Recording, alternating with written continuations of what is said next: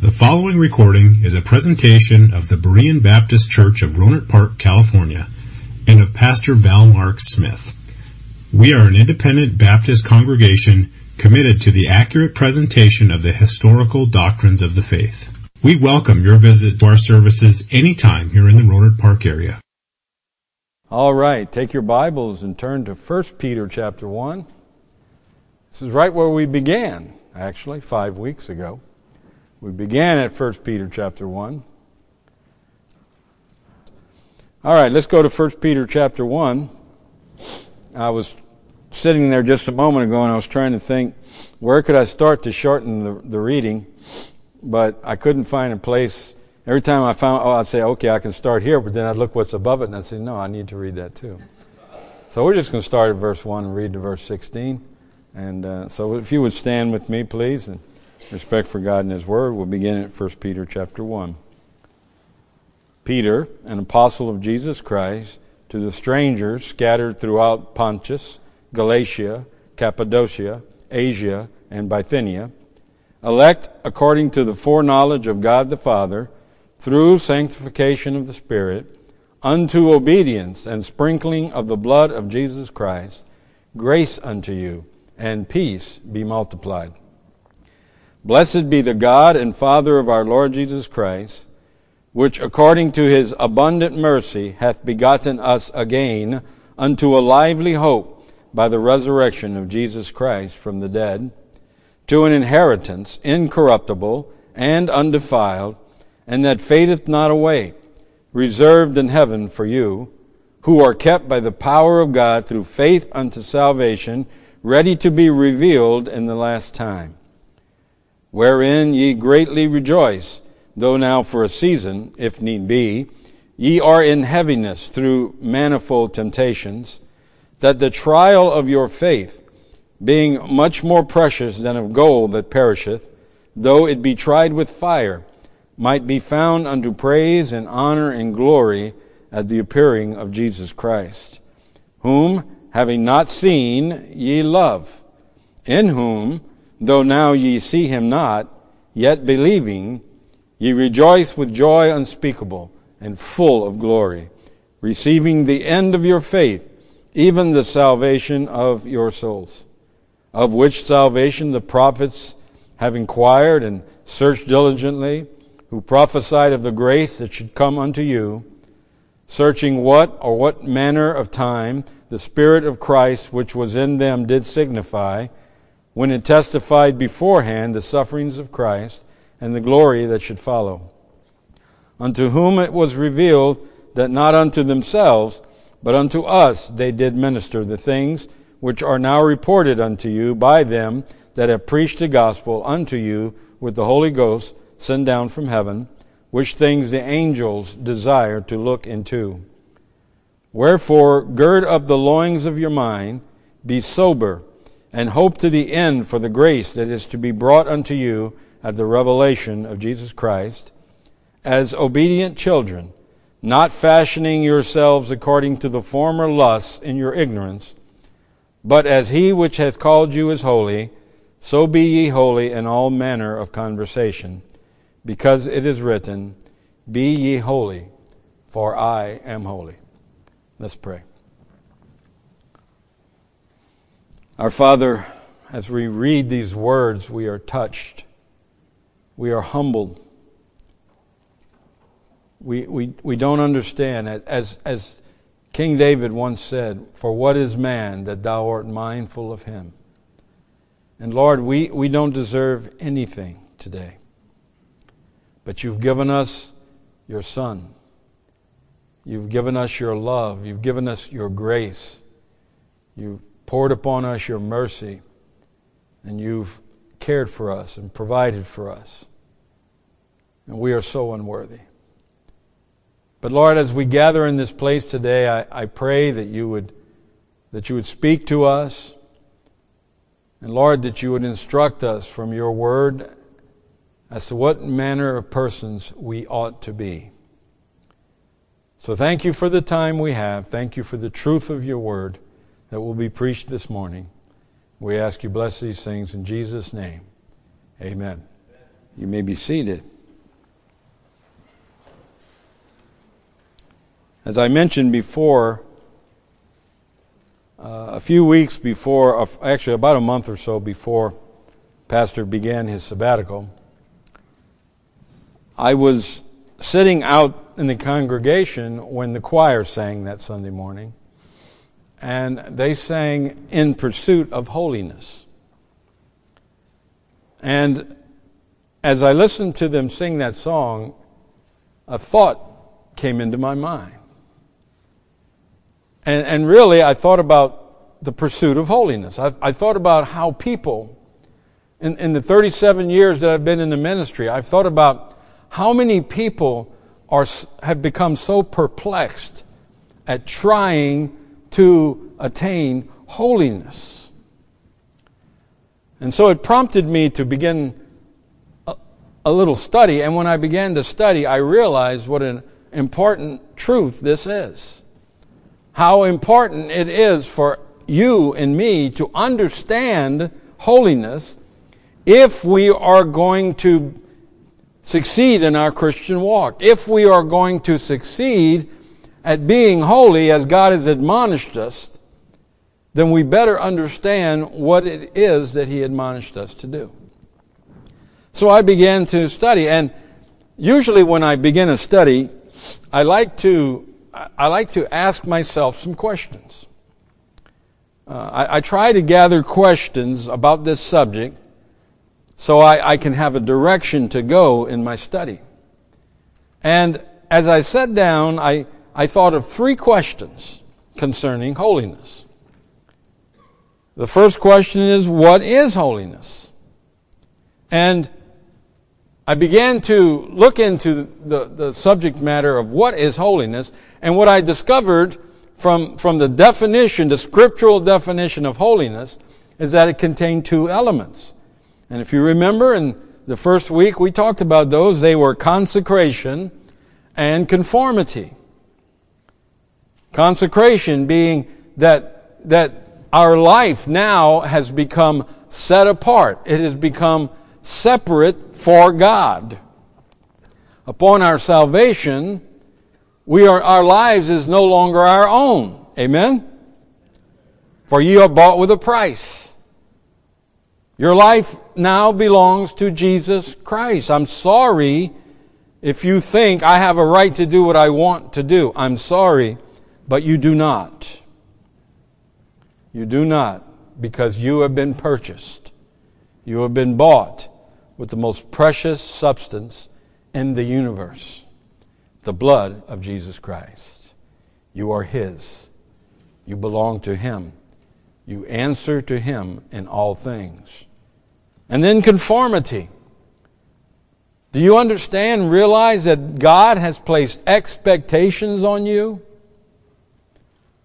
Upon your salvation, God expects certain things from you. Not only is your life not your own, but your decisions are not your own. Because God has expectations, and we are to conform to those expectations. But then I had a second question, and since holiness is so important, my second question was, how do we obtain holiness? Well, I did some study into that, and I realized that scripturally there are 2 sources for our holiness. I said firstly that life begins at Calvary. I was born October 20th, 1957. Oh, I've done it now. I'm giving you my age. Some of you are right now. I can see you. I can see the gears turning. You're trying. Okay, it's 1957. You guys add this, subtract that. I'll save you some trouble. I'm 60 years old. I was born October 20th, 1957. I was physically born. I was born to Louis and Anna Mae Abshire. I was born again November 29th, 1981. And that is when my life began. Because everything before that is not even a memory to God. My life began that day. And if my life began that day, then my holiness began that day also. So holiness, how do we obtain holiness? Well, we obtain holiness as a byproduct of our salvation, of the grace of God. It's one of the gifts that God gives us upon our salvation. He enables us to live and walk in holiness. Not holiness through my flesh, but holiness through His Son, Jesus Christ. And I said that as long as Jesus is holy, then I'm holy. Not because of me, but because of Him. But I also said that holiness not only begins at Calvary, but number two, I said it was completed in Christ. And we looked at many scriptures concerning the payment of our sin debt and the sanctification of our heart through the blood of Christ. But then that prompted a third question in this. The third question was, how can we continue in holiness? Okay, so we know what holiness is. And we know how we got it. But the problem is, we're sinful. Amen? And we continually fall into sin. Maybe you're sitting there and you say, I don't fall into sin. Well, according to James, if you say you have no sin, you're a liar. The truth is not in you. So since we continually fall into sin, does that mean we're going to lose our holiness? So we got to start all over again? What do you do when you get dirty? You go and take a bath, right? But you're just going to get dirty again. So then you got to go take another bath. I tried that reasoning with my mom when I was young. Mom, why do I have to keep taking baths? I'm just going to get dirty again. Well, we all know the reason. But you see, the holiness that we received at Calvary, the holiness that was completed in Christ, is not my holiness. It's His holiness. So the only way I can lose my holiness is if He loses His holiness. And He's not going to lose His holiness. So I'm not going to lose my holiness. But how do we continue in holiness? Well, there's two reasons we continue in holiness. First was the sanctification of the Spirit. We looked into the Scriptures and we saw that we are sanctified, we are justified by the work of the Holy Spirit, which is God Himself. So I can't lose my holiness because it comes by the sanctification of the Spirit, but also we don't lose our holiness because God has established the separation of the saints. And we went into much detail about that at our last Sunday. And we took a look, I'm not going to re-preach Sunday's message, but we took a look at what it means, what is meant by the separation of the saints. And we saw that we do not join ourselves to the false worship, the false teachings, the false religions of this world, but that we continue to walk in the truth of the principles of the Word of God. And this is how we continue in our holiness. It's not based on actions that we do. Your holiness never depends on what you do or do not do. Your holiness was established by Jesus Christ at Calvary. And it is continued through the sanctifying work of the Holy Spirit and by the separation, by the inviolability that God has placed upon you and I. You remember that word, inviolability? We talked about that. How that we may fall, but we will never utterly be destroyed, because who upholds us? Who? God the Father upholds us with His mighty hand. So we answered all three questions. So I guess we're done. A couple of weeks ago, a fourth question popped into my mind. Number 4, why must we walk in God's holiness? Why must we do it? Turn with me to Ephesians chapter 2. Let's just go back a little bit. Ephesians chapter 2.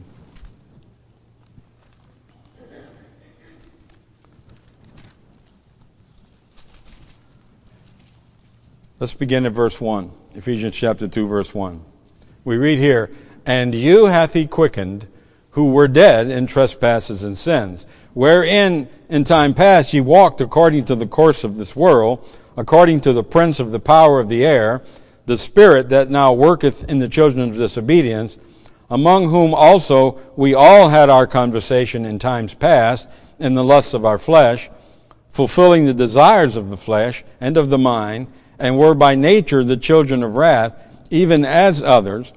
But God, who is rich in mercy, for his great love wherewith he loved us, even when we were dead in sins, hath quickened us together with Christ. By grace ye are saved, and hath raised us up together, and made us sit together in heavenly places in Christ Jesus, that in the ages to come he might show the exceeding riches of his grace and his kindness toward us through Christ Jesus. For by grace are ye saved through faith, and that not of yourselves. It is the gift of God, not of works, lest any man should boast. For we are his workmanship, created in Christ Jesus unto good works, which God hath before ordained that we should walk in them."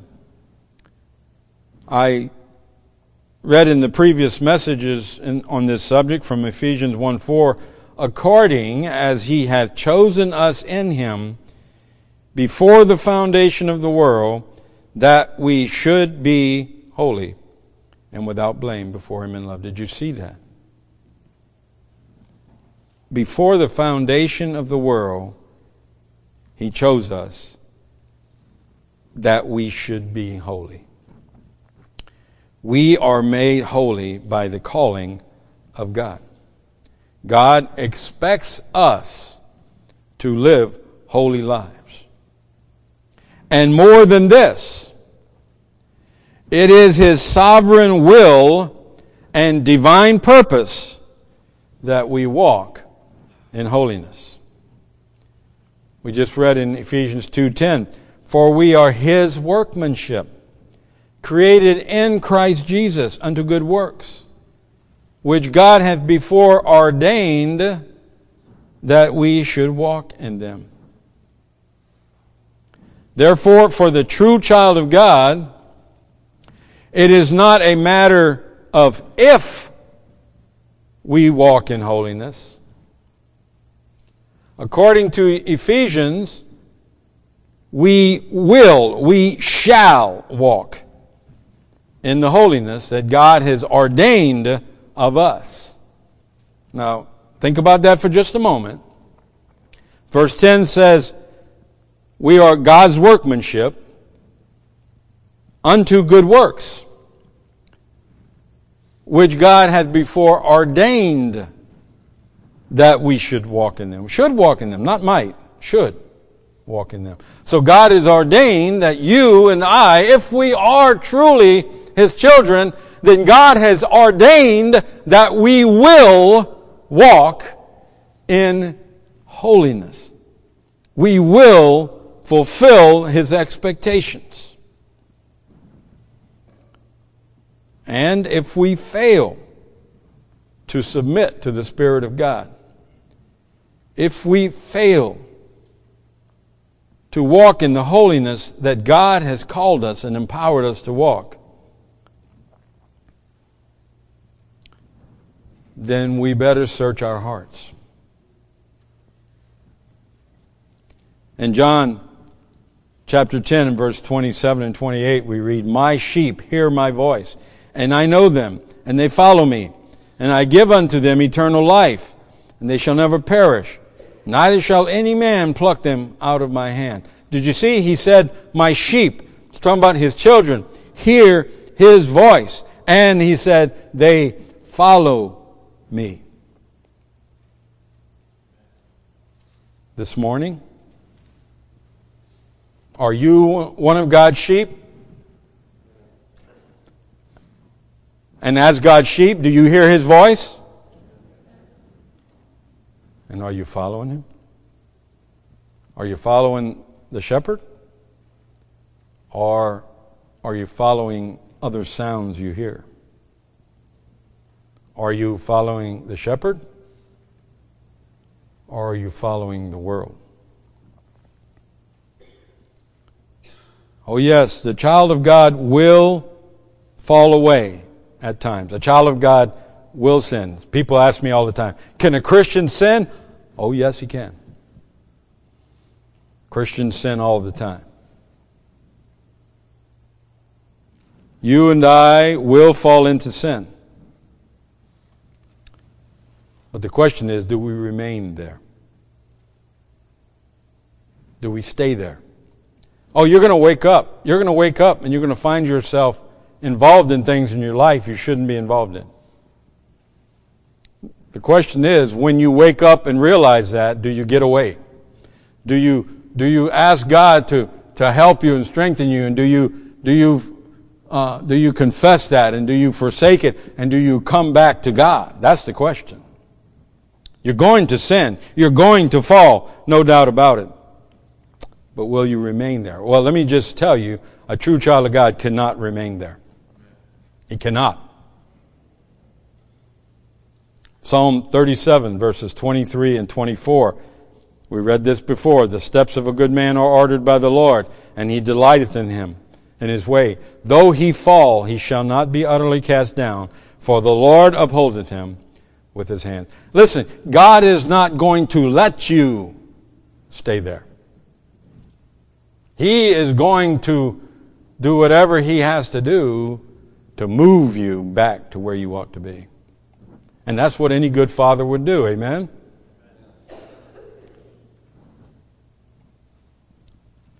The last 2 Sunday mornings, we discussed the tools that God gave us to continue in our holiness, the sanctification of the Spirit and the separation of the saints. These are a couple of the gifts of grace.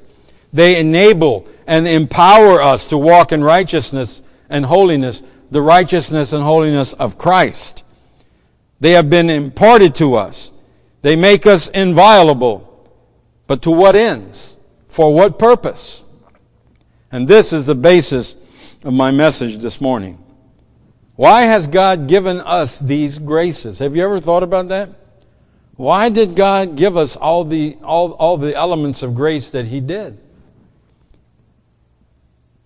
What are we to do with them? You know, not long after God saved me, I realized, listen, God didn't save me just so I can keep living like I want to on this earth and just take me to heaven at the end. God didn't save me so that would happen. He had a purpose. He has a reason for leaving me upon this earth. You know, if God had no purpose for us, when we come to saving knowledge, He would just take us up. Why would He leave us here if He didn't have a reason for that? If there wasn't a purpose? So what are we to do with all these graces that God has given us? We call them the fruit of the Spirit: love, joy, peace, gentleness, goodness, meekness, faith, temperance. What do we do with these things?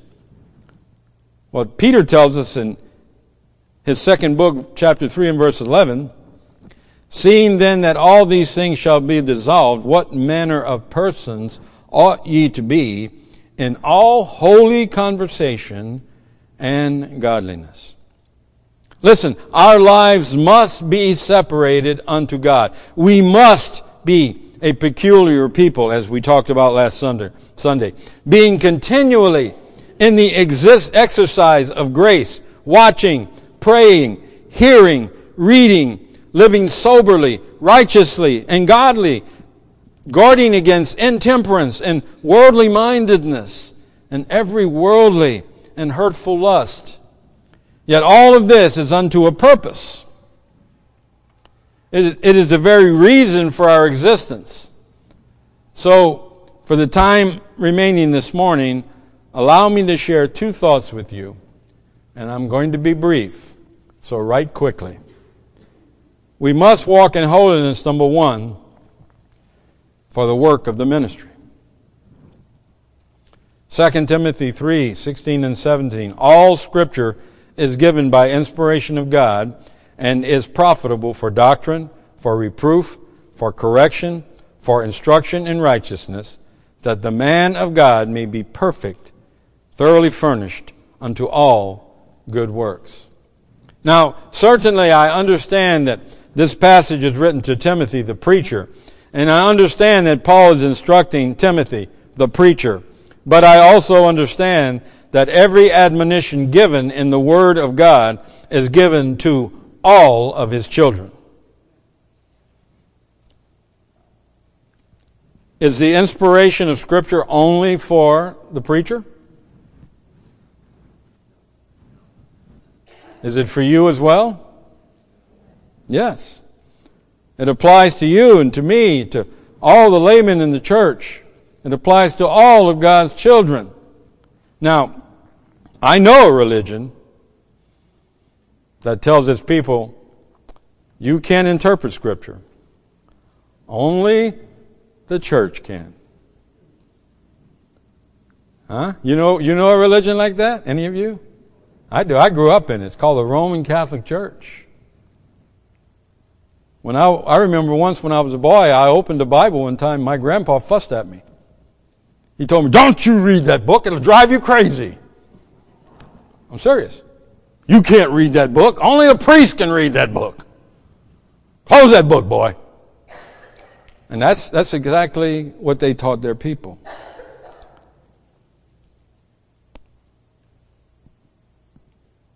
They teach that only Rome and the church can interpret Scripture. And that belief led to the ignorance of men and women throughout history. And its impact is still felt today in this world. Men and women are ignorant of God's Word. And this has led to vain imaginations.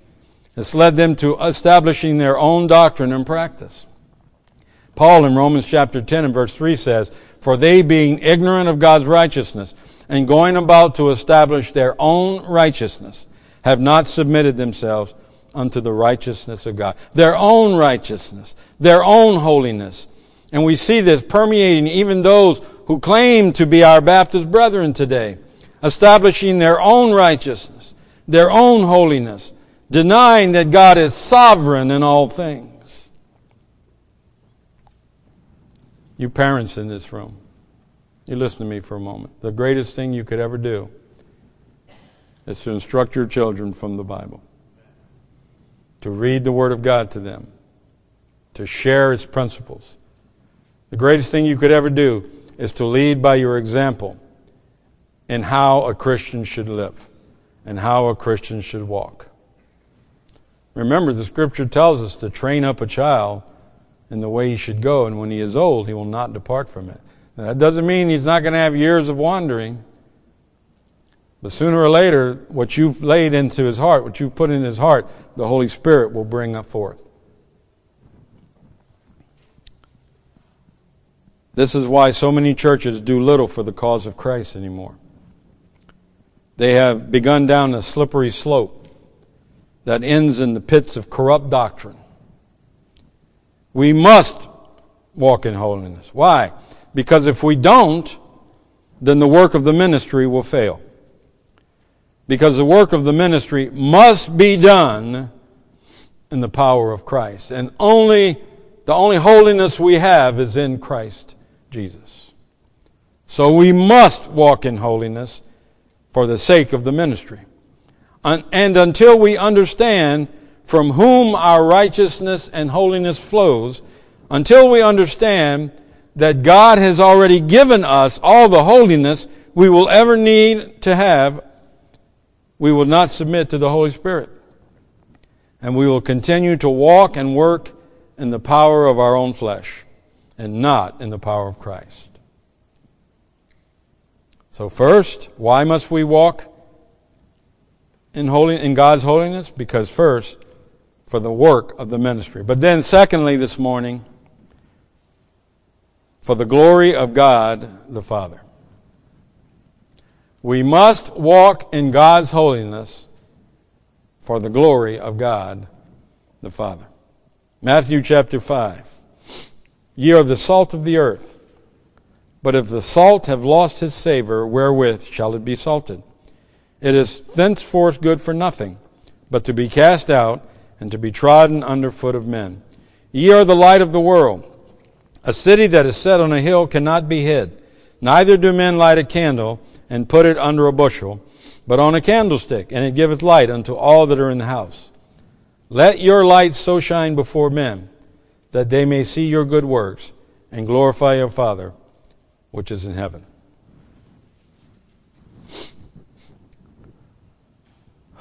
When I was growing, my father was never a wealthy man. He was a carpenter. And he made a carpenter's wage. And he was fortunate enough in the 60s, not in his 60s, but in the 1960s, to start his own business. And though the business was very good, it never grew bigger than my dad and two of his friends. He never added on more employees. He didn't want to build a huge, he just wanted to be able to make his living. So very small business, no real wealth. So Dad used to tell my brother and I this. He'd say, "Boys, I can't leave when I leave this earth. You're not going to have an inheritance. Don't count on an inheritance from me, because I'm not going to have anything to give you." But he said, "I will give you this. I will give you a good name. I will give you a good reputation."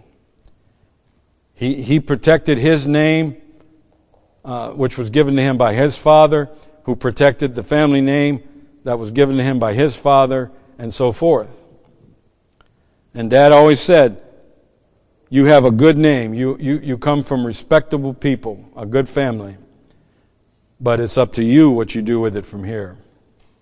And that always stuck with me. So as I was growing, as I'd go through school, when I'd go to school and they'd say, "Abshire, are you Louis Abshire's boy?" "Yes." "Oh, we expect great things from you then." And it was always like that. My sister was valedictorian of her graduating class. And when I went to high school and they'd say, Abshire, Ginger Abshire, your sister?"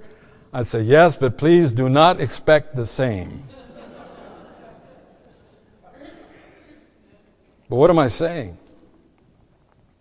We're to walk in holiness for the glory of God the Father. You represent your Father. You represent His name. When you go to work, when you're at the grocery store, when you're at the doctor's office, when you're at Costco. Oh, some people lose their testimony in Costco, I tell you. You represent your Father. Jesus said, "You're the light of the world. Let your light shine. But let it be a true light. Let it be a clear light. Let it be an honorable light. You're salt. Salt purifies. Salt preserves. Salt strengthens." But Jesus said, if you lose your savor, what good are you? You're of no more value. Do you realize that in biblical times, salt was actually money? It was. Salt was money. You could purchase things and buy things with salt. That's how valuable it was. To this day, I make decisions that honor my dad, because I don't want to dishonor my daddy. I don't want to bring shame to the name of Louis Abshire. And my brother's the same way. We talked about this many times. But 10,000 times more should we be concerned with our testimony, because of what it does to our Father's name. And herein lies the problem. Men try to establish their own holiness. If that were possible, and it is not, but if it were possible, then who would receive the glory for that holiness? Not the Father, you. But when wretched men and women like you and I walk in the righteousness and holiness of Christ, God is glorified. This goes back to what I said last week about my friend Mike Alpha. When Mike got saved, he began to live a life. He began to let his light shine. He began to allow the holiness of Christ to shine through him. It wasn't his holiness, but it was the holiness of Christ. It's what Lino talked about with his friend Mike, and what others have talked about with people that influence them. It's that light shining. It's not their light, but it's the light of Christ shining through them. Paul understood this. In Galatians 6:14, he said, "But God forbid that I should glory, save in the cross of our Lord Jesus Christ, by whom the world is crucified unto me, and I unto the world." Paul said, I don't deserve any glory. I'm not going to claim any glory. The only glory I'm going to claim is the glory of Jesus Christ on the cross. That's the only glory that I want attached to me, is the glory of Christ. You see, Paul knew that he was nothing apart from the grace of God. He knew that there was nothing of any value in himself. In Romans 7:18, he writes, "For I know that in me, that is in my flesh, dwelleth no good thing. For to will is present with me, but how to perform that which is good, I find not." Paul said, in my flesh, in myself, I don't have the ability to do good. I don't have the ability to do right. 1 Corinthians 15:10, Paul says, "But by the grace of God I am what I am. And His grace, which was bestowed upon me, was not in vain. But I labored more abundantly than they all. Yet not I, but the grace of God which was with me." Did you see what he said there? He said, it's not me, it's the grace of God. And it was bestowed upon me, but it wasn't done in vain. God gave me grace. God imparted to you grace because God knew that the grace would be effective and that it would influence your life and that you will walk in holiness.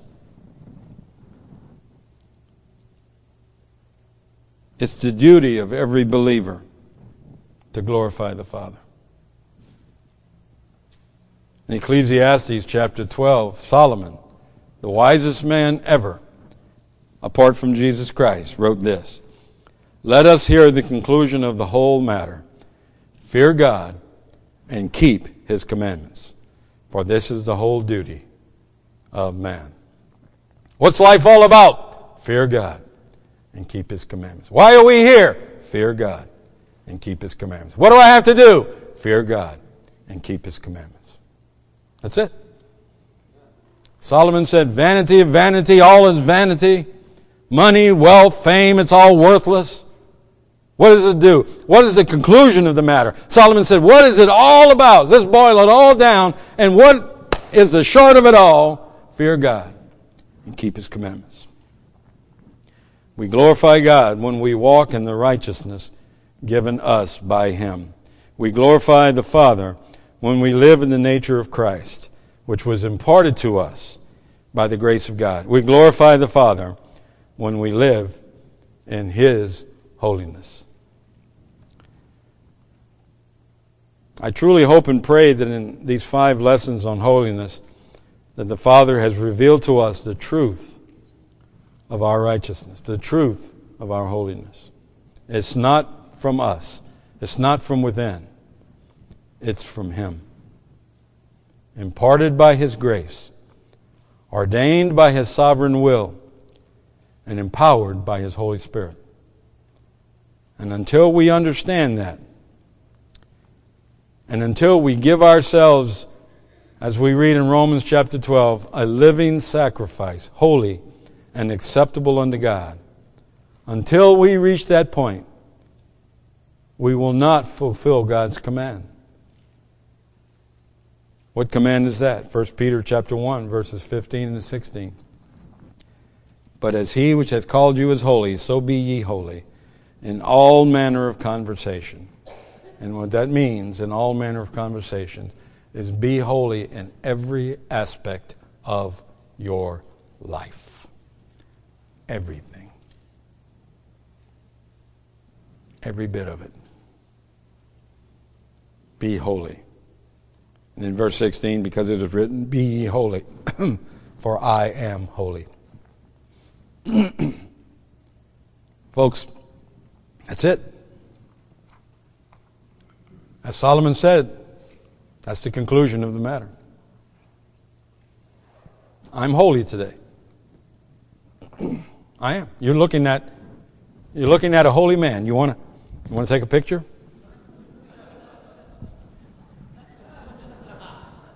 I'm a holy man. But not because of who I am. Not because of me. There's no good in me. But by the grace of God, I am what I am. But I'm holy because God has made me that way. Now, I need to use the tools He's given me, the empowerment He's given me, and I need to make the decisions I can now make because of Him to choose to walk in the holiness that He's given me. Let's pray.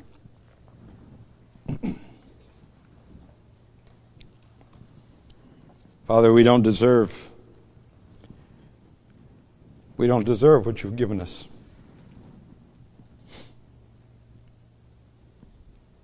None of us do. The only one that deserves